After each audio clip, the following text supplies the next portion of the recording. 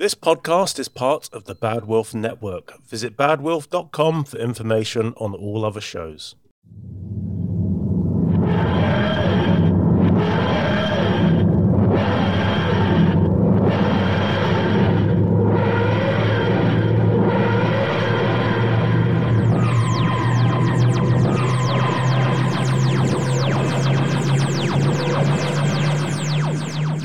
Hello and welcome to episode 0 of Running Down Corridors. I'm Martin, and joining me this week I have Chris. Hello.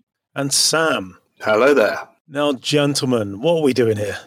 Well, I suppose we're starting a new chapter. We've gone from the classic series to new series. I don't know if it'd be a spin-off, but I suppose what this is an extended window of the Bad Wolf universe. We're marvelling this bitch, yeah. We are. We are. I'm played by a different actor now completely. And Chris is actually now played by David Troughton.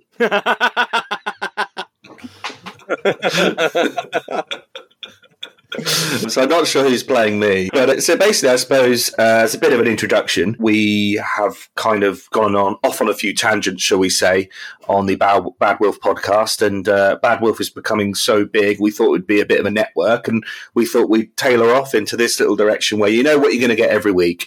It's going to be us covering Doctor Who, obviously. There are going to be some reviews of the new series, the latest news, and some classic episodes as well, because we all love a bit of nostalgia. But ultimately, no matter what we're covering, it is mainly going to be Chris and I going off subject while Martin keeps us on reins and brings us back down to earth. I'm just going to keep drinking. Yeah, that's it. It's that.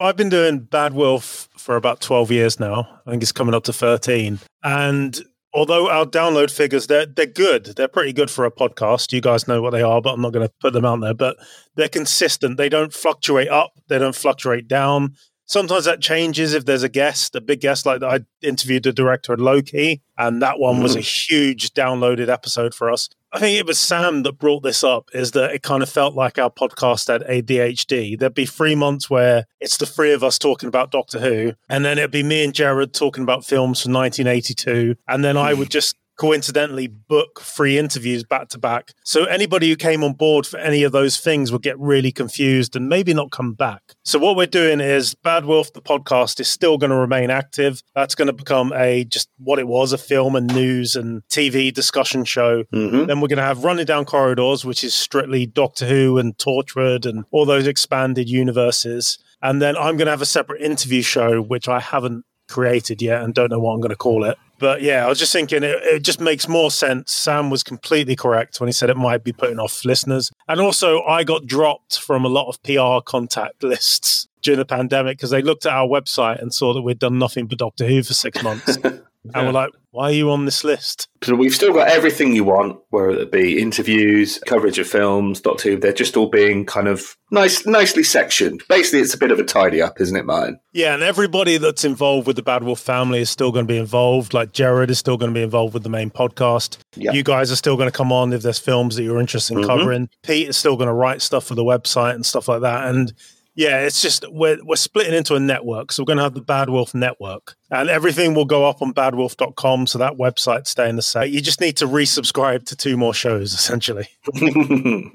But yeah, so this is, for many people, this might be an introduction. So that gives you a background of where we've come from. This isn't, I suppose in a way, this is a new podcast, but it's not like we've not done podcasting before. We've been covering the show in various forms for, probably been about 3 years now, 3-4 years. We've all probably been popping on every now and then to record together.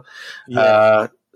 But this is it's an exciting new chapter, as I said. And I suppose if you are new, we should maybe introduce ourselves, starting with the captain, Martin himself. All right. So yeah, I guess I'm the captain. I'm Martin. I live in Surrey. I like pina coladas, but I'm not into yoga or champagne. And how did you get into Doctor Who?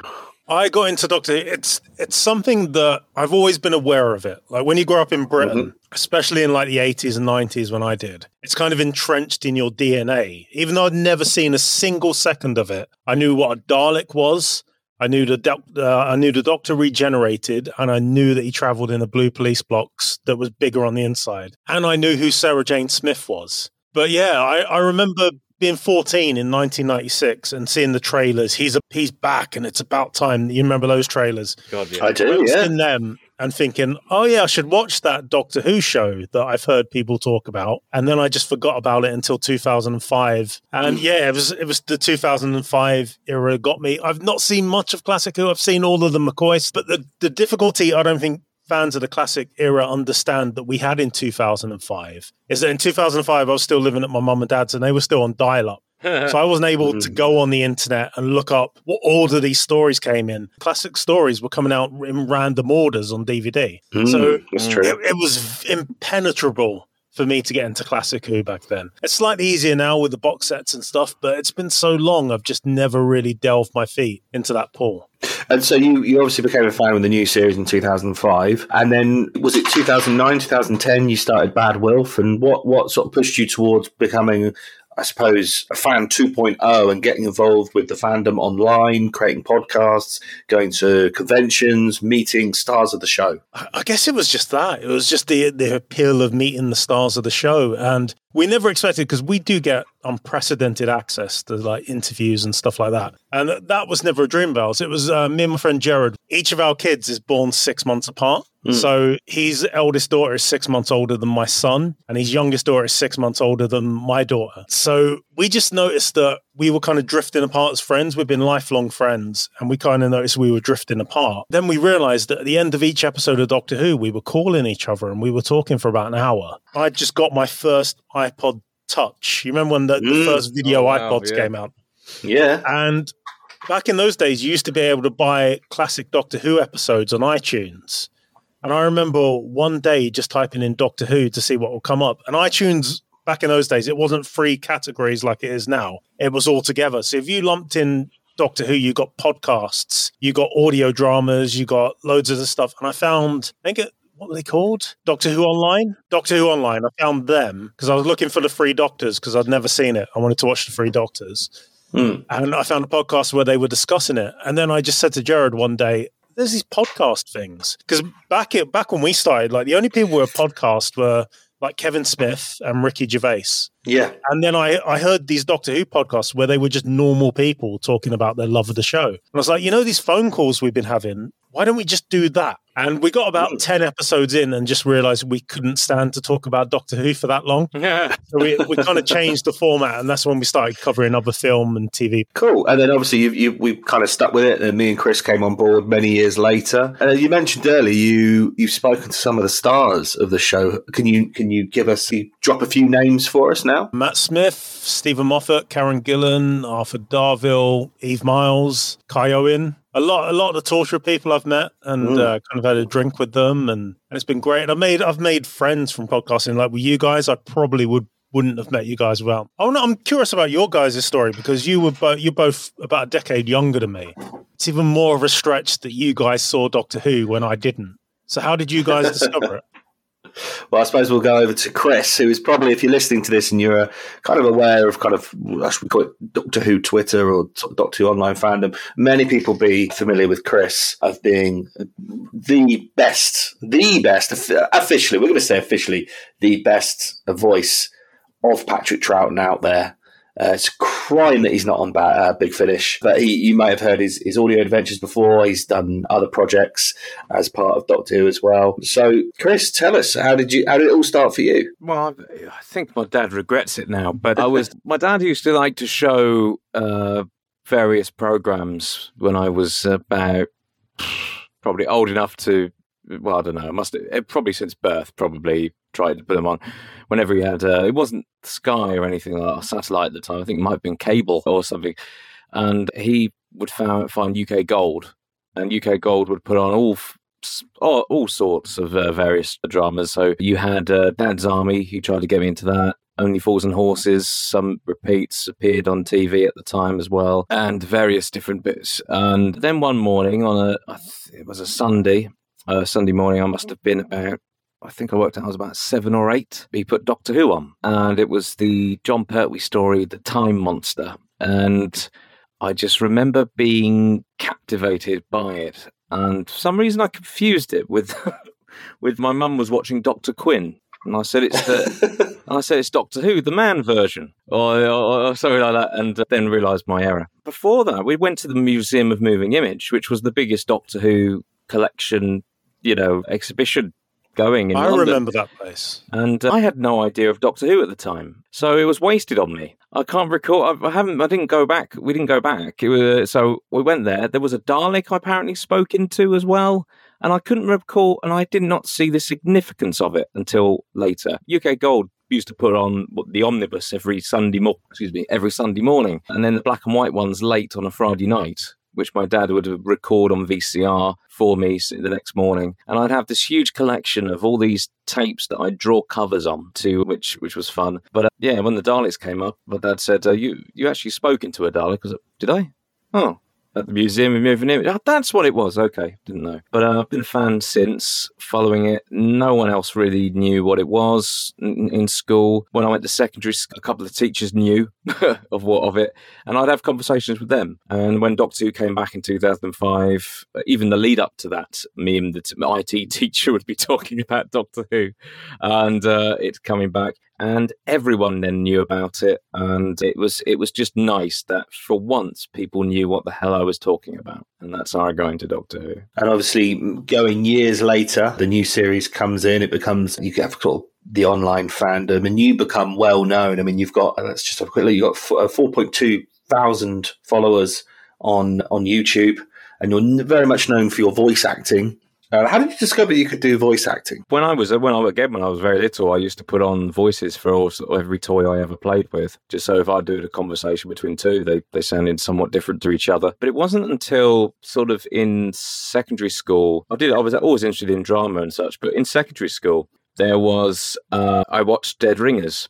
My dad saw Dead Ringers and saw the Doctor Who bits on it and called me in. I can't think of what the sketch was. It might have been Tom Baker, John Coleshaw as Tom Baker, taking the Sea Devil into a clothes shop to try and find certain outfits. But I ended up watching that, and I ended up sort of just starting to do impressions of his impressions. And then I started to do impressions of some of the teachers. Mr. Bean was one. I used to do a very good Rowan Atkinson back in the day, but I've lost that now. But I could do Mr. Bean, but I can't do Rowan Atkinson. And the rest just all followed from there. The Doctor Who voices, I've always sort of subconsciously picked them up, but I suppose the one that you're really hinting towards is the Patrick Troughton one, which is, funny enough, coming up to 8 to 9 years since I started doing Patrick Troughton. Or no, actually, almost 10 years, actually. It must be, yeah. But I would say that you were already kind of known on. There was, I suppose, a community very early on of people who would do fan films. And Chris, I'm going to call you out here. You were one of the people who, with their college mates, put together a Doctor Who fan film, correct? I wouldn't say they were college mates, but yeah, definitely with some school friends. I put on some Doctor Who fan films on Google Video. That's how old it was back in 2005, 2006. YouTube, I did one in 2007, which was called The Final Adventure. I quite enjoyed that one, actually. We sort of really strangely very proud of it. And then I led up, for some reason, decided to do a sequel, which then took about 7 years to finish due to loads of complications. And I wish I never began, but it's... Well, I don't think you're alone there. A lot of people did that. I'm still trying to persuade Billy Garrett John to do... I would love to do a parody of mid-2000s fan film, set in a school with people just running down corridors, you know what I mean? Which was basically what it was. That's it. Someone as the master with a drawn-on beard. Oh God, yeah, we filmed in the school. One of my favourite things when I did because it was basically like a feature film was the last one I did called The Ultimate Conflict. Unfortunately, one of the cast members turned out to be sexually inappropriate, so that's not online anymore. Which, to be honest, didn't bother me really, because I had one of the rules that you have of fan films is that you always. It's a great cliche, but it's so true. Basically, it's made mostly by blokes, little young boys, really, and they don't really have a companion who's female unless someone they know has a girlfriend, and then they ask them to be in it. And I made the mistake of including mine at the time in this film. We broke up sort of during the production, and I then found another actress and actually refilmed her bits. And I still think it's impressive. One whole shot involved, like we had people, I got other fan doctors and actors in there from other sort of fan series and stuff online in the same film, playing different characters. And I brought them in from Birmingham and everything. I was only 18 at 19 when I organised this. It's mental. But it was such an arseache. And we brought them all down to Chelmsford. We all filmed with them, with everyone, including my ex at the time. Then, of course, I was like, now I've got to reshoot all your scenes. I need to recast. I'm not going to bring everyone back down. So I ended up getting this actor, who's a good friend of mine, to stand in. And we filmed her shots through some amazing After Effects work. I effectively digitally removed my ex from the frames and put her in. And somehow it worked. It's the closest thing to murdering an ex, and it felt fantastic. There you go. The BBC think they had production troubles. Look what they did in 2006, 2007. Genius. I will tell you another cliche. Sam, you'll appreciate this from your love of them, but there was one shot I actually left in. I could have cut it early, but I didn't. I left it in there, and I thought the cliche that happens in fan films is that they get excited and then go and decide to take the camera off the tripod. What they then forget to do is to remove the tripod from the scene. So the tripod is already in there. And there is, in one shot, a single tripod there. And I was like, no, that's staying in. That's as a last tribute. Bear in mind, the film finished 7 years after it started. So I was 25. And so I was like, yeah, this is a tribute to days gone past. I'm essentially editing a historic piece of art. There you go. Or shit, in my opinion. But yeah, then I moved to audio, which is a much easier piece of piss to do. I would say that's around the time people really discovered that you could do the amazing... That's quickly here, Patrick Trout. Can you give me my favourite line, the calling the capital, please? Calling the capital. It's the doctor speaking. Hello. Oh, there I am. I mean, there you are.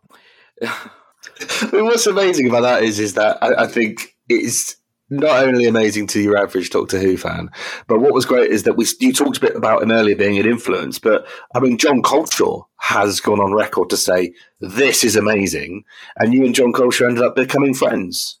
Yes, yeah, that's very bizarre. What's interesting is that he did tell me he did the Five Doctors audiobook, and he was not considering asking me.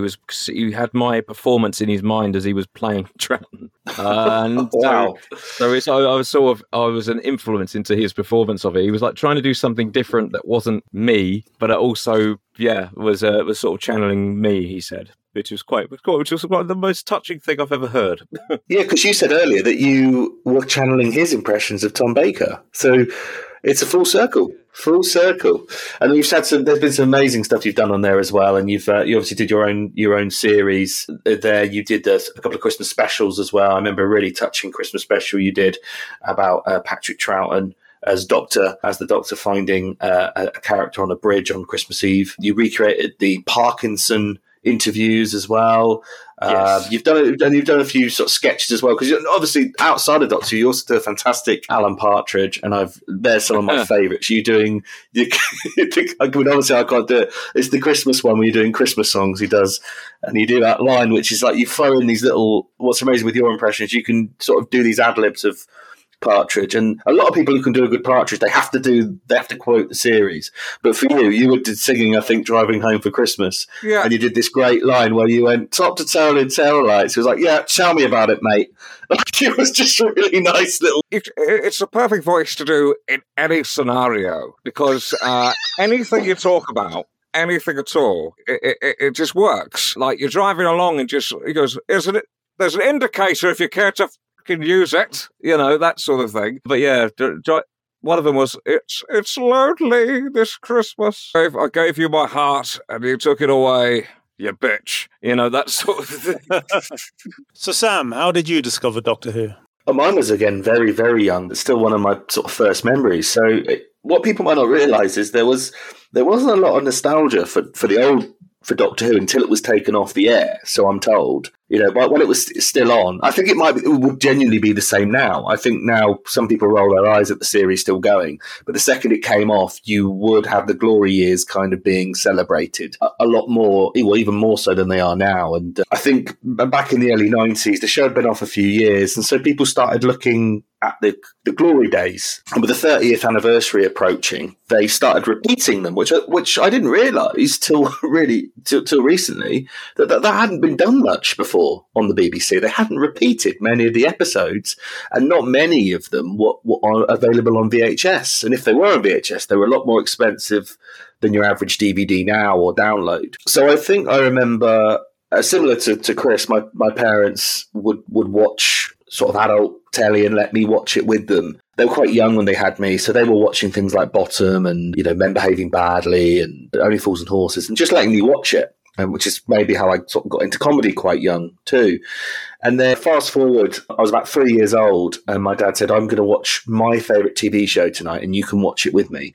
And it was on after Thunderbirds. I remember it was on BBC Two at 6 o'clock, Thunderbirds, 6:30, a Doctor Who repeat. And of all the episodes I watched, I think it was something like the final episode or one of the last episodes of The Mind Robber was the first one I ever watched. So The Mind Robber is my first introduction into Doctor Who, which for a 3-year-old is a real head fuck. I have to tell you, like, it was mad. It was these giant, it petrified me. One, because I don't think I'd seen black and white telly before. Genuinely don't think I'd seen black and white telly before. There was this character I was told was the hero, and he was just this crazy guy running around. I remember clearly the bit where Jamie's face comes off and they have to replace it. I remember Zoe being stuck in the glass. I remember the robot soldiers and the kids. And for a 3-year-old, I think that probably gave me every mental health issue I have today. Like, it was just so mad. And then I don't think I liked it. I found it scary. I didn't like it. And then I remember my dad saying, right, you'll like this one. You'll like this one. It's better. It's better. And it was The Sea Devils. So The Sea Devils was the first one I watched from start to finish. And they just went through a stage of repeating some episodes. I remember them being quite harrowing, the episodes they repeated. I remember that one coming on. I remember the demons being shown and being petrified of that, not wanting to watch that after a few episodes. Genesis the Dalek scared me as well. Only watched a few of them. And it wasn't until my uncle, bless him, wanted to get me into the show. So he showed me the TV, not the TV movies, the 60s movies, the Peter Cushing movies. And I loved them because it was family friendly. It was colourful Daleks. It was adventurous. And I still, I know they're not canon. They're not part of the official sort of Doctor Who timeline, but I really enjoy those early movies because they're just so bright and exciting. And I still today would rather sit through Doctor Who and the Daleks than I would the Daleks. As much as an iconic serial the Daleks is, it's a bit long, and whereas you get a nice cut down 90-minute version of the story, I still enjoy them, and they're my earliest memories. And it came after that. I just got VHS after VHS for Christmas and birthdays. And I had a similar thing to you, Chris, where being a kid in the 90s, people didn't really know about it. I think my friends knew I liked it. They knew what a Dalek was. They knew what the police box was. But they didn't like watching it. They were into things that I was into too. I was watching more Teenage Mutant Ninja Turtles, Power Rangers, but in my own time, I'd sit down and watch Doctor Who. I liked it. I really enjoyed it. And then lost interest a bit as I got a bit older. When I was about sort of 12, 13, I lost interest. And I remember when the show came back, my mum and dad being like, look, the program you loved, Doctor Who's back. I was like, I'm like 16. I don't care about Doctor Who. And they were like, it's got this actor in off that program you like. It's Christopher Eccleston. He was in The Second Coming. You like that? I was like,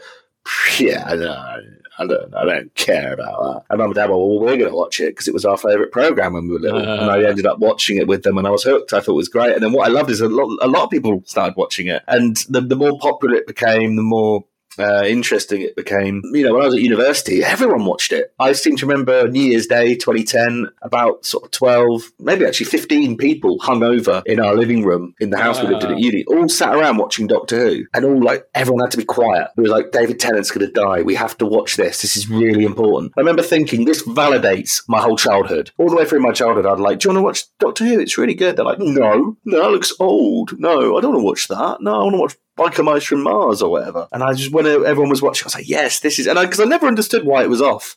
I used to say to my parents, why is Doctor Who not on anymore? And their only answer was, because it's not. Don't know. And I just couldn't understand how this show that was basically the television equivalent of Let's Play Pretend wasn't on telly. I thought this, even as an adult, teenager, I thought this has potential. When it came back, I thought, I know this is going to be popular. And it came back and it was, and people still love it. And it's become, it's a huge fandom across the world. And although I've not been as involved as you guys, I have done bits and bobs before. I've had the privilege of emceeing the We Are Cult live events, where I've seen Chris and your guys from the We Sound Familiar podcast. Great fun doing Doctor Who sketches and things like that with their impressions. Got to meet people who were involved with the Blu-ray collection, the Review of Death guys. So I've been involved, and similar to this as well. I've become friends with you guys. I've become friends with Matt and Billy, and it's really nice. There's a nice little community, and there is, I think, a similarity of kind of the guys I've become friends with are people who kind of we're all around the same age. We all kind of came about at the same sort of time, and we all